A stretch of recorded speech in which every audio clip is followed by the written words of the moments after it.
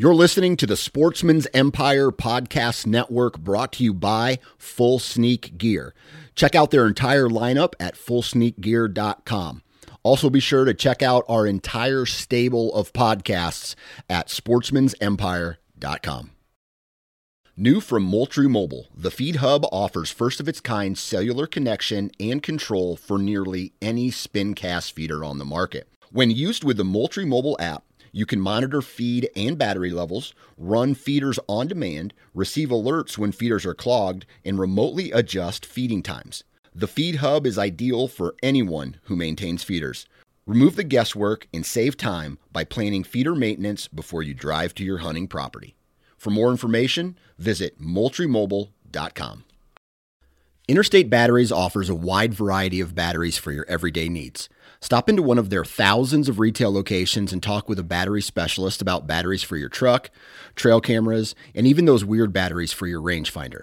Interstate Batteries even offers cell phone repair in certain locations. For more information, visit interstatebatteries.com. Interstate Batteries, outrageously dependable. This is the Nine Finger Chronicles podcast, brought to you by Vortex Optics.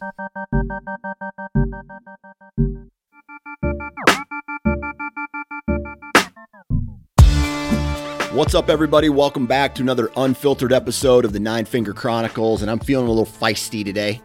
I just had some leftover spaghetti, and I washed that down with a black cup of coffee. I don't know, like coffee and spaghetti aren't supposed to go together, but for this meal, it did. And here is kind of my daily regimen. It's coffee until lunch. Then I drink water from lunch until dinner time. And then it's usually followed by a glass of bourbon. And when I say it out loud, it sounds like a very unhealthy way, but it's not. Like, coffee's good for you, I think. I drink just about enough coffee throughout the day to not get a heart attack. And then I balance it out with water. I drink a lot of water. I go work out, and then I replenish that nutrients with a nice glass of bourbon. And what was it last night? It was, what was it?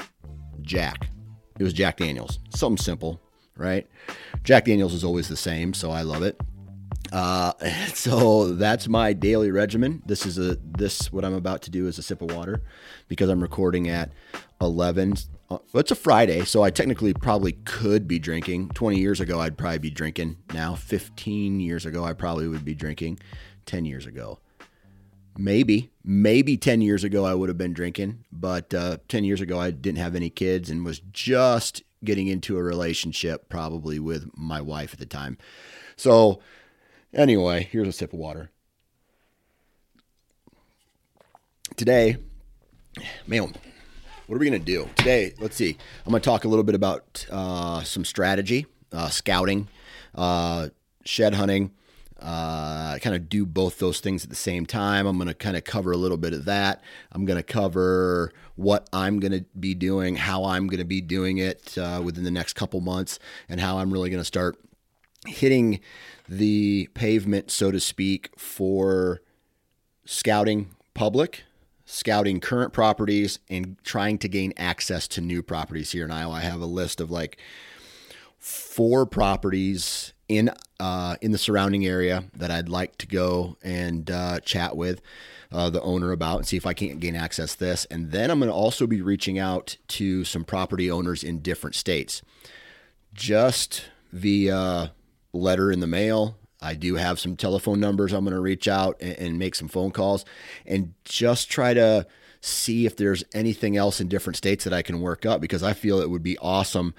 Don't get me wrong, public land is great, but if you have the option or the ability to knock on somebody's door and hunt private ground, whether it is a fully functioning farm or they don't have any livestock, or it's just like an empty ground where wildlife lives, I would think that a majority of us would use that as an option. So that's kind of what I'm going to be doing throughout this summer, even just kind of putting the feelers out, seeing what I can't do, because I'll tell you right now, permission has an expiration date.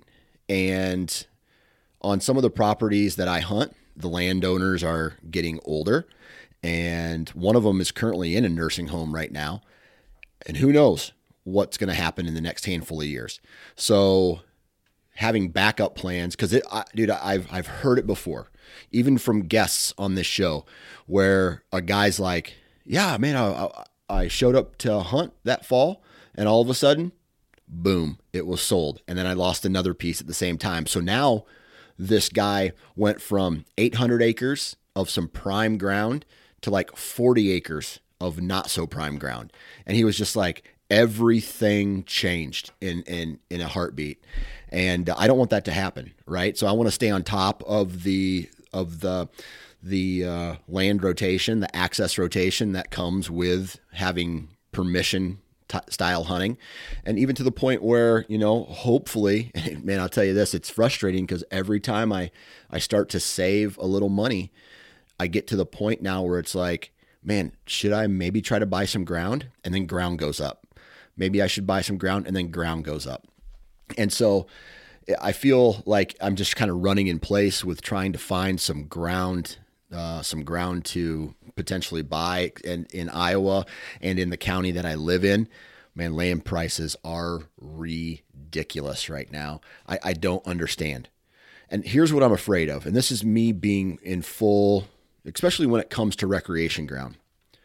And this is what I'm seeing in Iowa, right? So there's a big landowner. Part of a majority, let's just say even a majority of a landowner's ground is in some form of agriculture. It is in ag, or it's in livestock, or a combination. And then they have a chunk of that has timbered fingers, some scrub brush, old cattle pasture, whatever. That's the deer habitat. And here's what's going on I've seen this firsthand, especially in Iowa, is we have local people not being able to afford the ground.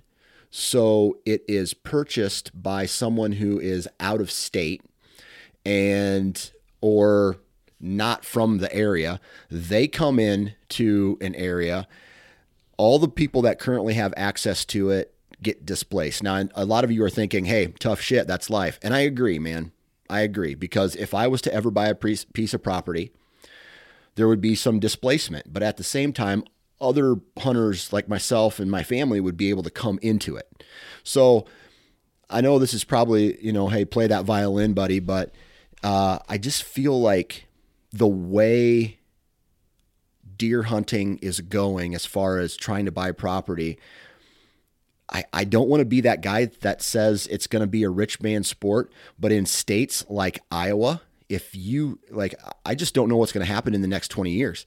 Like, if you don't have a lease or you don't own your own property, hunting will be left to public, which everybody's like, oh, well, you're in Iowa. Well, here's the deal, man. Less than 2% of the state of Iowa is public access. And that includes state parks where you cannot hunt.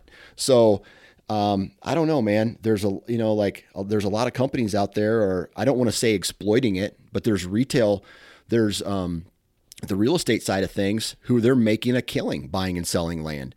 But I feel like there is a layer of things that aren't talked about, right? Like, who is buying the land in the state, right? Is it because I've lost 800 acres in the past to someone who lived 8 hours away. And what do? They come for 2 or 3 weeks a year. They come for an archery hunt once every handful of years, and then they come and shotgun hunt it or muzzleload, late season muzzleloader hunt it. And then nobody gets to touch that piece of property for the rest of the year. They come to turkey hunt. They may come to shed hunt, but I don't think they do. It's been a while since that property has been sold. But I'm just like, what, like the distribution of where who is owning some of this property, I kind of have a little concern about it.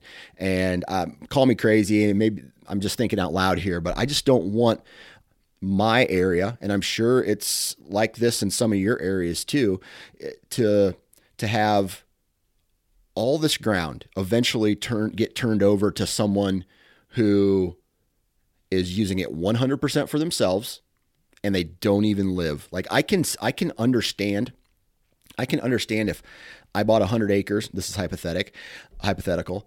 If I bought 100 acres in Iowa, I would use it. I would be on it all the time, mushroom hunting, turkey hunting with my family. There'd be other hunters other than myself coming on it.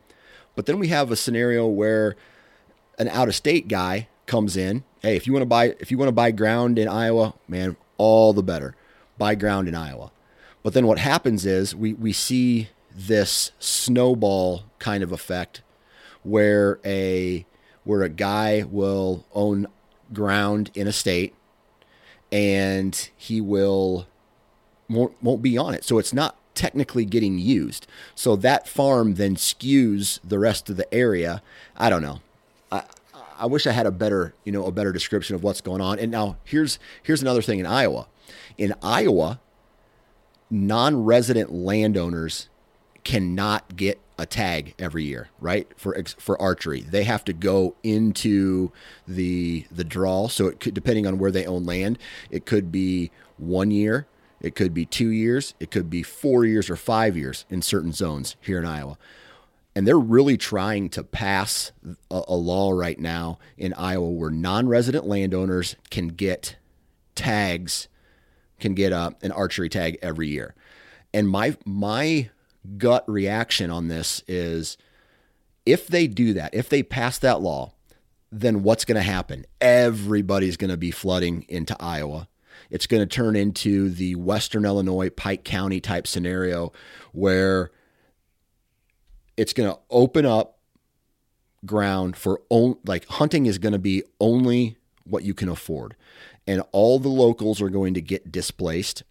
Everybody is going to have to start leasing or buying ground themselves. And I don't know. I don't know. Anyway, I've talked way too long on this. And I think it's something that the hunting real estate market doesn't necessarily talk about enough. And to be honest with you, if you are a real estate agent or a company and you're hearing this right now, man, holler at me, because I would love to pick your brain on the direction that this is going and what some of these other layers to this mean, and if there is any type of snowball effect that could possibly happen, and if it's contributing to the fact that only people with disposable income are going to be able to hunt in the future. So I don't know. Wash my hands out of that. Now, before we get into scouting here, that was a big rant, and I do apologize. We're going to talk about some companies real quick. HuntStand.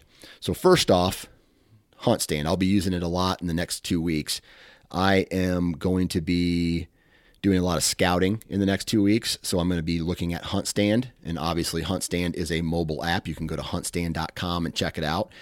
What's cool about HuntStand is I'm going to be able to start to put together a graph, a visual catalog, a visual journal of all the scouting, of all the hunting that I do, of everything that I find, whether that is a rub or a scrape or where I have a tree stand or where I have encounters, different satellite imagery, topography lines, a whole bunch of different things wrapped into this one app. It is the most affordable, and it has the most functionality compared to any other hunting app on the market. So head on over to huntstand.com, and if you want to enter the discount code SN20, that's going to save you 20%. Then we have Wasp. Dude, I'm telling you, they destroy deer. You put a broadhead just about in any part of this body, it's going to do a lot of damage, even on those marginal shots. And we don't really buy broadheads because, of what they would do to a heart shot. That's a given. The deer's going to die if you shoot it in the heart. But it's the marginal shots right? It's the penetrating power. It's the durability of the, whatever is in the makeup of that broadhead. That is why we buy certain brands of broadheads. And I can tell you from a guy who's put marginal shots on animals throughout my 15, 20 years of bow hunting, that wasp broadheads destroy whatever they hit. And on the marginal shots, you're going to recover your deer, right? So, Wasp Archery, check it out. And there's a discount code, I think. Yeah, there's a discount code. Discount code for Wasp is 9fingers2021. That's the number 9 followed by the word fingers 2021 for 20% off. And lastly, Ozonics. If you haven't been to ozonixhunting.com, you need to check out all of the products that these guys offer. They have an ozone unit for just about in every price range. They got some ones that are pretty expensive, and they got some more affordable ones. So check out what ozone does to scent. I'm telling you right now, it is a game changer, especially if you guys are interested in making every hunt count, right? There's some of us, like myself, man, I hunt a lot, but there's other guys who are only limited to the weekends. And if you want to be aggressive, which you have to be, if you can only hunt a limited number of days, every hunt matters. So whether that is dry washing your clothes or distorting your scent cone in the tree stand or ground blind, I'm telling you, man, Ozonics, it's the real deal. So ozonixhunting.com. And if you decide to make a purchase one of their units, you can get a free dry wash bag when you enter the discount code NFC21. NFC21. So there's the commercials. Now, okay, rant over, commercials over. Let's talk a little bit about scouting this time of year. And I mix it with shed hunting. And I've really had to train myself not to do this over the years. And that is, my head always seems to start working its way up as I am looking for sheds, because I'm always looking for, like, once I am looking for a shed and then I notice, oh man, here's a big rub. Why is this rub here? Why is this scrape here? Ooh, look, I found some edge. And then my head kind of goes up into the sky and I start looking for tree stand locations, right? Mark it on my hunt stand, move on. And that's really how I approach it. But one thing that I feel is really overlooked is cover. And I've noticed this as I've been hunting out west more in states like Nebraska and South Dakota, where there isn't a lot of trees in certain areas. It's just grassland forever, small trees, maybe some cedar coulees forever. And what you don't understand is deer have this uncanny ability to find terrain features that go unnoticed. And since I've been out there, I've started to notice that in Iowa here, where just because in a lot of these eastern states, just because you see cover doesn't necessarily mean that that's where deer hang out. Sometimes deer hang out in fields, CRP, grasslands, pastures that they are not skylined in, but they can travel through these low spots that run for the entire length of a field, maybe a buffer strip or a waterway in the middle of a cornfield or a picked bean field. And to be honest with you, that's throughout the years, that's where I find most of my sheds this time of year. But they're using those travel corridors all year round. And so I feel like a lot of people overlook those types of terrain features just because they're not around the big draws or the ridge lines or the the big pinch points that you might find. Because I feel like everybody is so that they're hyper focused on all of these little things, or like these really detailed things, when some of those quote unquote detailed things can be out in the middle of a field, and they can be out in what seems to be flat to you. But I'm telling you, when you get out there, let's say you park your truck on a gravel road and you're looking out into a field and it just looks flat. You walk out there and there's subtle terrain. and you get out there far enough, you might be in a low spot where you might not even see your truck anymore. And maybe you can just see the tops of the power lines and that's it, but you can't see the truck anymore. Those are the places where deer like to cross, maybe from one timber block to another, or maybe two draws meet up, let's just say north-south, and that draw continues to kind of run, or that low spot runs through a field. I'm telling you right now, they're cruising that at some point. And so don't sleep on those spots. It might be spots to look for sheds, and B, put trail cameras in and just kind of see what's out there and see where those low spots maybe connect into a field. And those are some overlooked spots. Now, the lowest point in a field, and if you've listened to the Nine Finger Chronicles long enough, there tends to be some trends in success stories, especially guys who are hunting small acreage, and some of that acreage is a field or maybe a pasture or something. And these deer are stepping out in the lowest parts of wherever edge is. And when in this instance, edge is timberline, pasture, or field, okay, or CRP field or something like that. They're not coming out skylining themselves. They're not coming out at the high point where everybody can see. They're coming out at the low point and gradually working their way up so that they can examine everything in the area.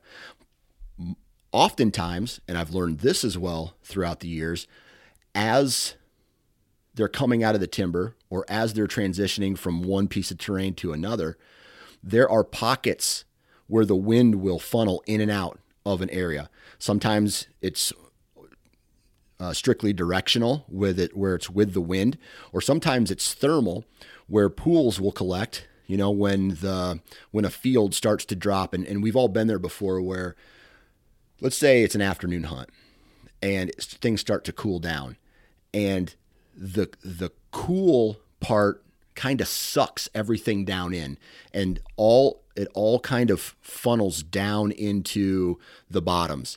And so these deer are using these terrain features. Basically, they're scent checking an entire field 50 yards into a timber, because these funnels, these thermal pools are coming right through this area. And it's kind of reverse as they're heading back to bed, right? If they're out in a field eating, things start to warm up. The thermals are now coming up, and they can pocket check all of this terrain and what's in the timber before they head into it. So these deer, they have the brain the size of a walnut or whatever it is, or the size of a fist, but they're using thousands of years of evolution to hundreds of thousands of years of evolution to basically know what's going on in their nose to their brain, telling them what's going on, whether it's safe or not, by using these thermals, by using these pocket scents. So long story short, that is what is dictating, in my opinion, where deer come out and in on this edge, and that's typically on the low part of the field. And definitely looking for those spots. You take that, knowing how deer move, first thing in the morning on average, first thing at last light on average, and you find those locations and you put yourself in the timber, because statistically, and unless you only have access to a very small piece of property, I've noticed that my shooting encounters, and that means the amount of deer that I have within shooting range, goes up, but the amount of deer that I see in a sit goes down. So then what you've realized is, man, you don't necessarily need to see a lot of deer. You need to get within shooting range of the right deer. And you pair that with the scouting that you've done, right? The terrain features that are inside the timber, like a subtle mini ridge. God, there's a term that I picked up, a spur ridge, right? Where a spur ridge meets a bigger ridge, and then that bigger ridge comes out into that small pocket of field. So basically what we're doing here is we are reverse engineering the terrain and working our way back into the timber, trying to get within shooting range in a terrain feature of where deer are moving through, right? Again, this is how I approach it. I'm pretty sure I'm making it seem more complicated than what it really needs to be. But the more time you spend in a tree stand inside of a timber lot or in some kind of terrain feature, I think the more you get to understand that. And so you can find where these deer are coming in, and there's always a point. And this is on, this excludes the rut. The rut is chaos. Deer are running all over. They're taking shortcuts. They're looping way around. They got their nose to the ground. I'm talking about deer movement, unpressured deer movement, non-breeding season deer movement, where there are points where deer take a turn, and it could be a subtle turn. It could be a straight 90 degrees turn. It could almost be a U. But there's a point where deer take this turn. And if you can get a tree stand location within this turn, imagine this. Imagine the letter U, okay? And imagine at the bottom of the letter U is your tree stand location. On the south side, the top of the U is north, the bottom of the U is south. And on the south side of the U, somewhere in there, there's a tree stand, okay? And then you have a south wind, and that blows across the trail, but that's within shooting range. And then your scent goes in between the U, right? Not ruining deer movement. So as the deer work their way through, maybe let's say it's a morning hunt, thermals are rising. The deer may be able to work right underneath you without them smelling you. And if they do smell you, hopefully they're within shooting range, right? So if it's a deer you're after, whether it's just a fill to freeze or it's a big mature buck, you're within shooting range as they kind of scent, as they're maybe noticing you. And that is how aggressive I typically get on some of my hunts. Now that doesn't happen every hunt, because there are slam dunk spots where access is good, right? Where the wind is good, and it might be, hey, you just walk in from the east, they're traveling north south, and the wind comes from the west, right? Just like a perfect scenario. And so those places happen too, but the access route is playing into that. So look for those. Edge, right? I can't tell you how important edge really is. An edge can be, again, just like everything, can be subtle. It can be wide open. I mean, it can hit you in the face when you walk into the woods and go, that's good edge. And sometimes edge can change or float when vegetation comes off and on. So one thing that I've noticed in the December months, I went in to take some trail cameras down. You see a trail, right? And that trail may be really hot, and they'll use that a lot all summer, even up until September, October. All the vegetation drops, the leaves start to drop. There's still a high stem count, but all the leaves are off, so it makes it a little bit, you can see through it a little easier, you can pass through it a little easier, and the trail floats. It may float up, it may float down, depending on the thickness of the vegetation.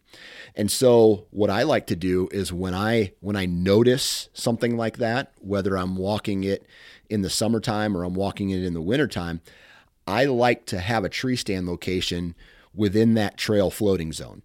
And so that the deer, they may take that normal trail, or they may float up and down, but I want my tree stand location to be within that float zone. I mean, I feel like I'm sounding like a douchebag here because I'm coming up with these dumbass terms, but it's true. Like, these are just observations that I've made throughout the years, and the later into the season that they get, it could dictate different deer movement.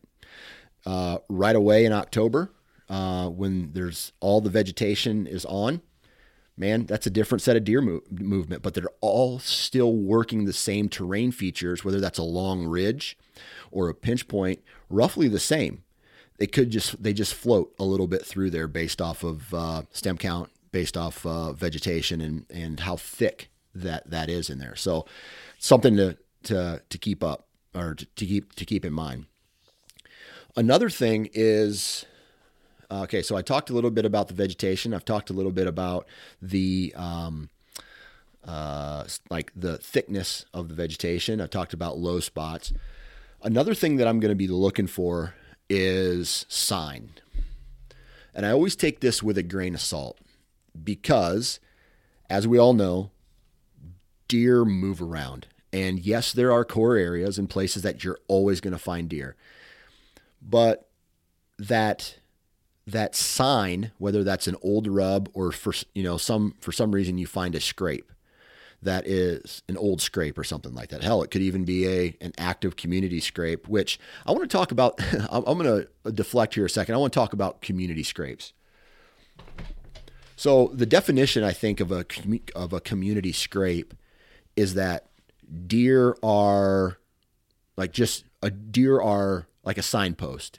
It's like at a restaurant when you walk into there and everybody posts their business cards up on the little thumbtack thing, or in the urinal where everybody puts their business cards like, hey, I'm here, check me out, blah, blah, blah. Man, I don't see a lot of those. I don't see big, active, open community scrapes where I hunt.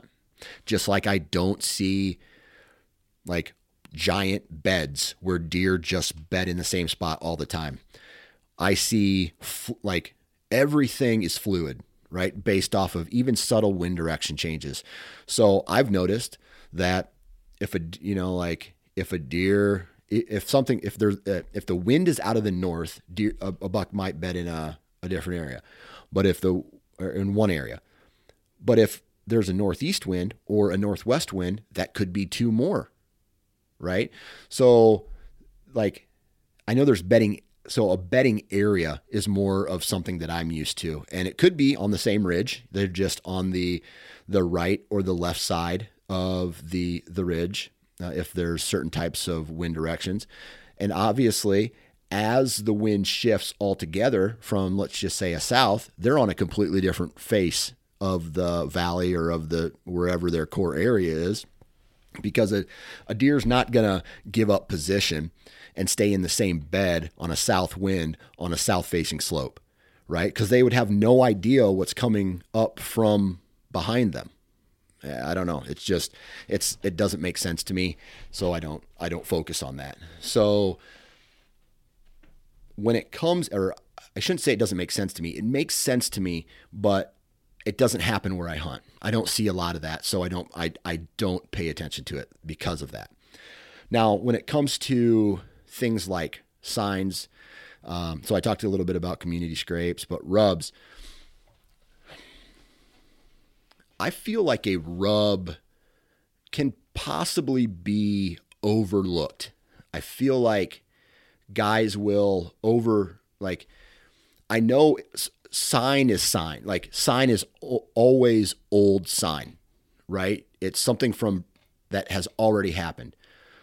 But if you walk into a timber, and I have a couple places like this, or a river bottom, or a pasture, and it's a good location, you're going to see, maybe not in the same tree, but all these rubs in a certain area that will allow you to get in, like that will show you that this is a good spot, and that it might not be the same tree, but within a 30-yard radius of some point in there, there's always multiple rubs kind of coming through, always showing up within an area. And that, my friend, is where you're going to be able to say, hey, maybe I need to get a tree stand in here, or maybe I need to get spend some time in here during that early season, or that, that late October timeframe where sign is really starting to pick up, and monitor it, and maybe it might be an unlikely spot, but as we all know, those unlikely spots sometimes have some of the best deer movement. And And we don't smell like a deer. We don't see like a deer. We can only, hypothesize of what it is that they actually see and smell. So it might be worth putting a trail camera in there into an empty spot and where all of these rubs throughout the years have been, and actually see what is coming through that area.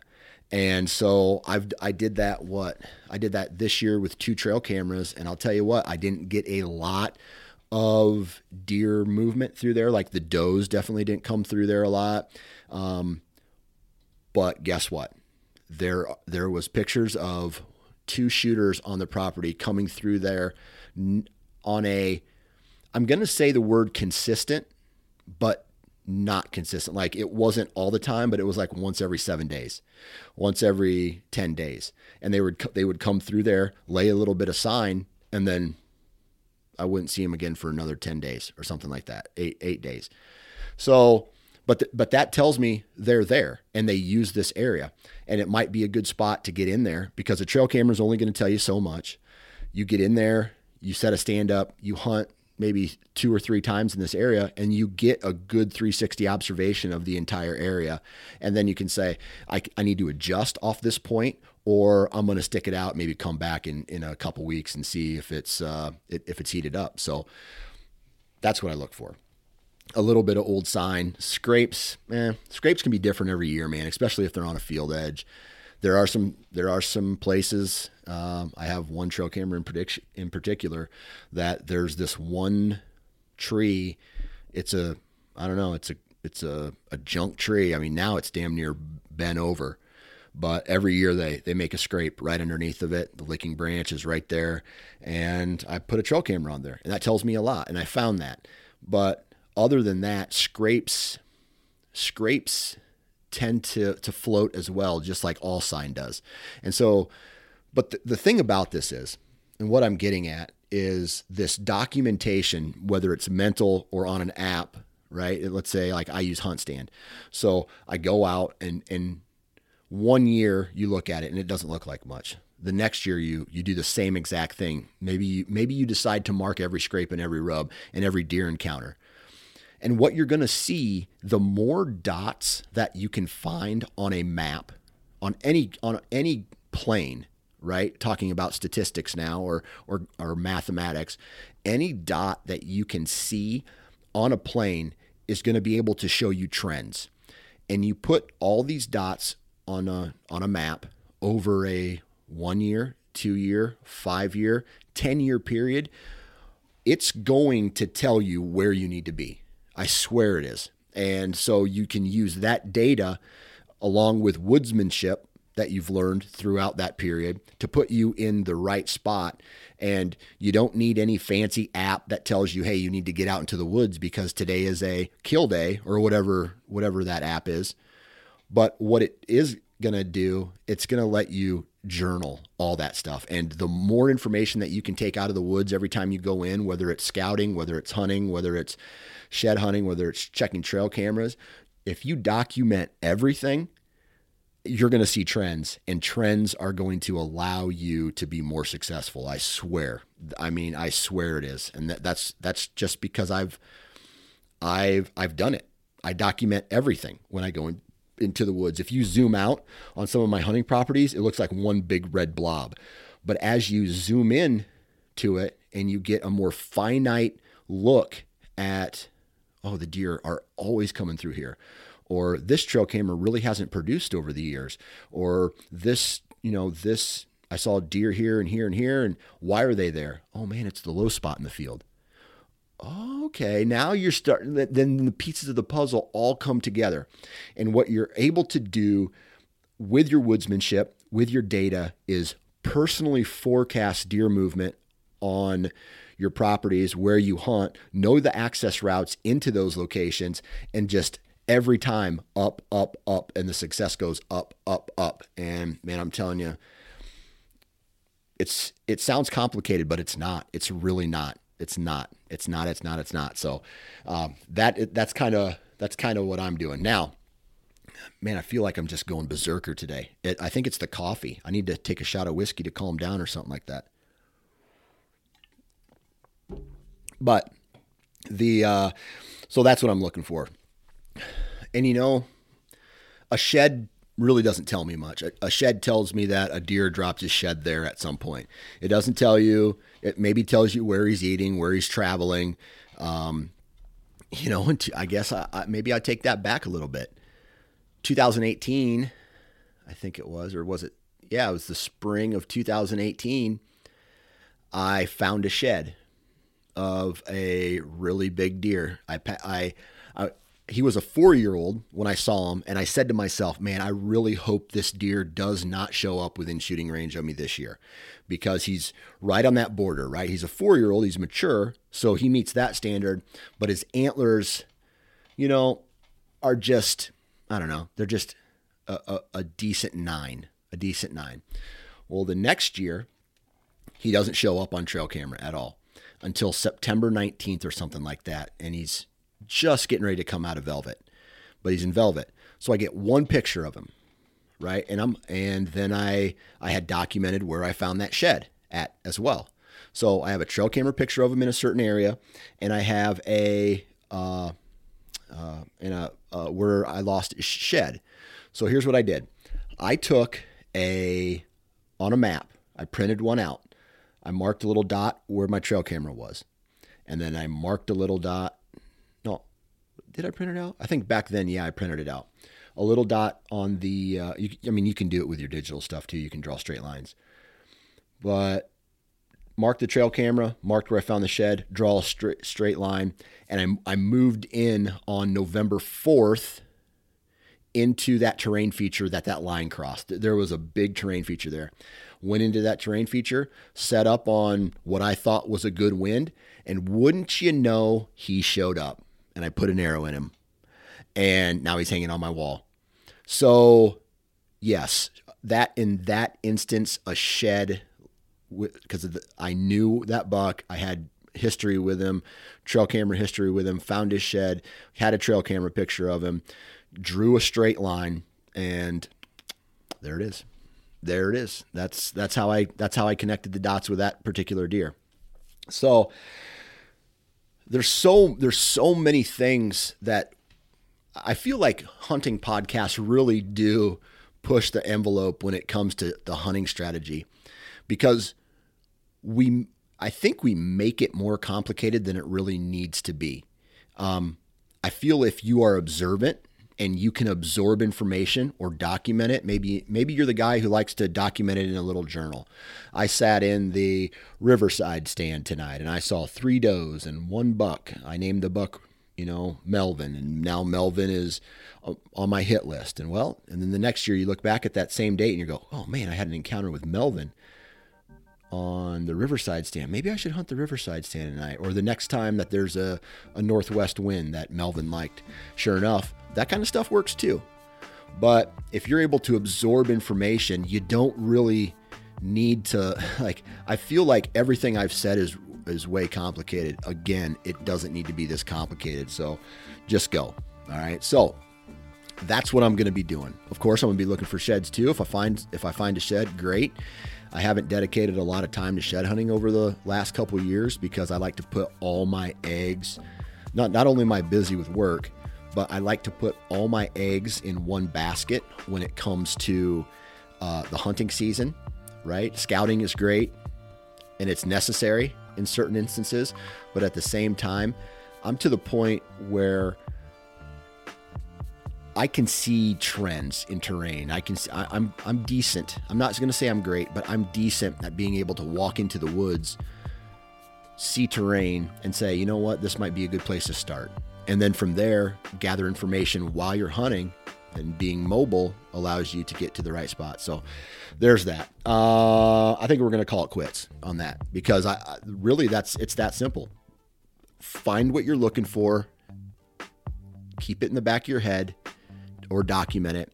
And then that's a good starting point for the next the next year. I got a standing cornfield that I'm really interested in walking.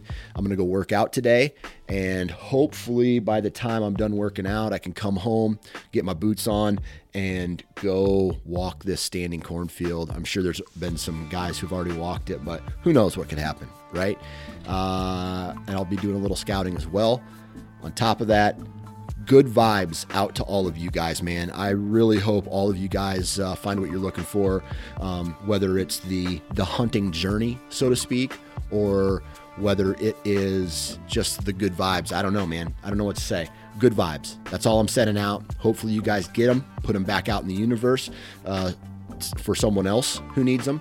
And don't forget to subscribe to the Nine Finger Chronicles. Don't forget to subscribe to the Sportsman's Nation Podcast Network Whitetail Hunting feed, or the Big Game feed, or follow any of your other favorite podcasts on the Sportsman's Nation Network.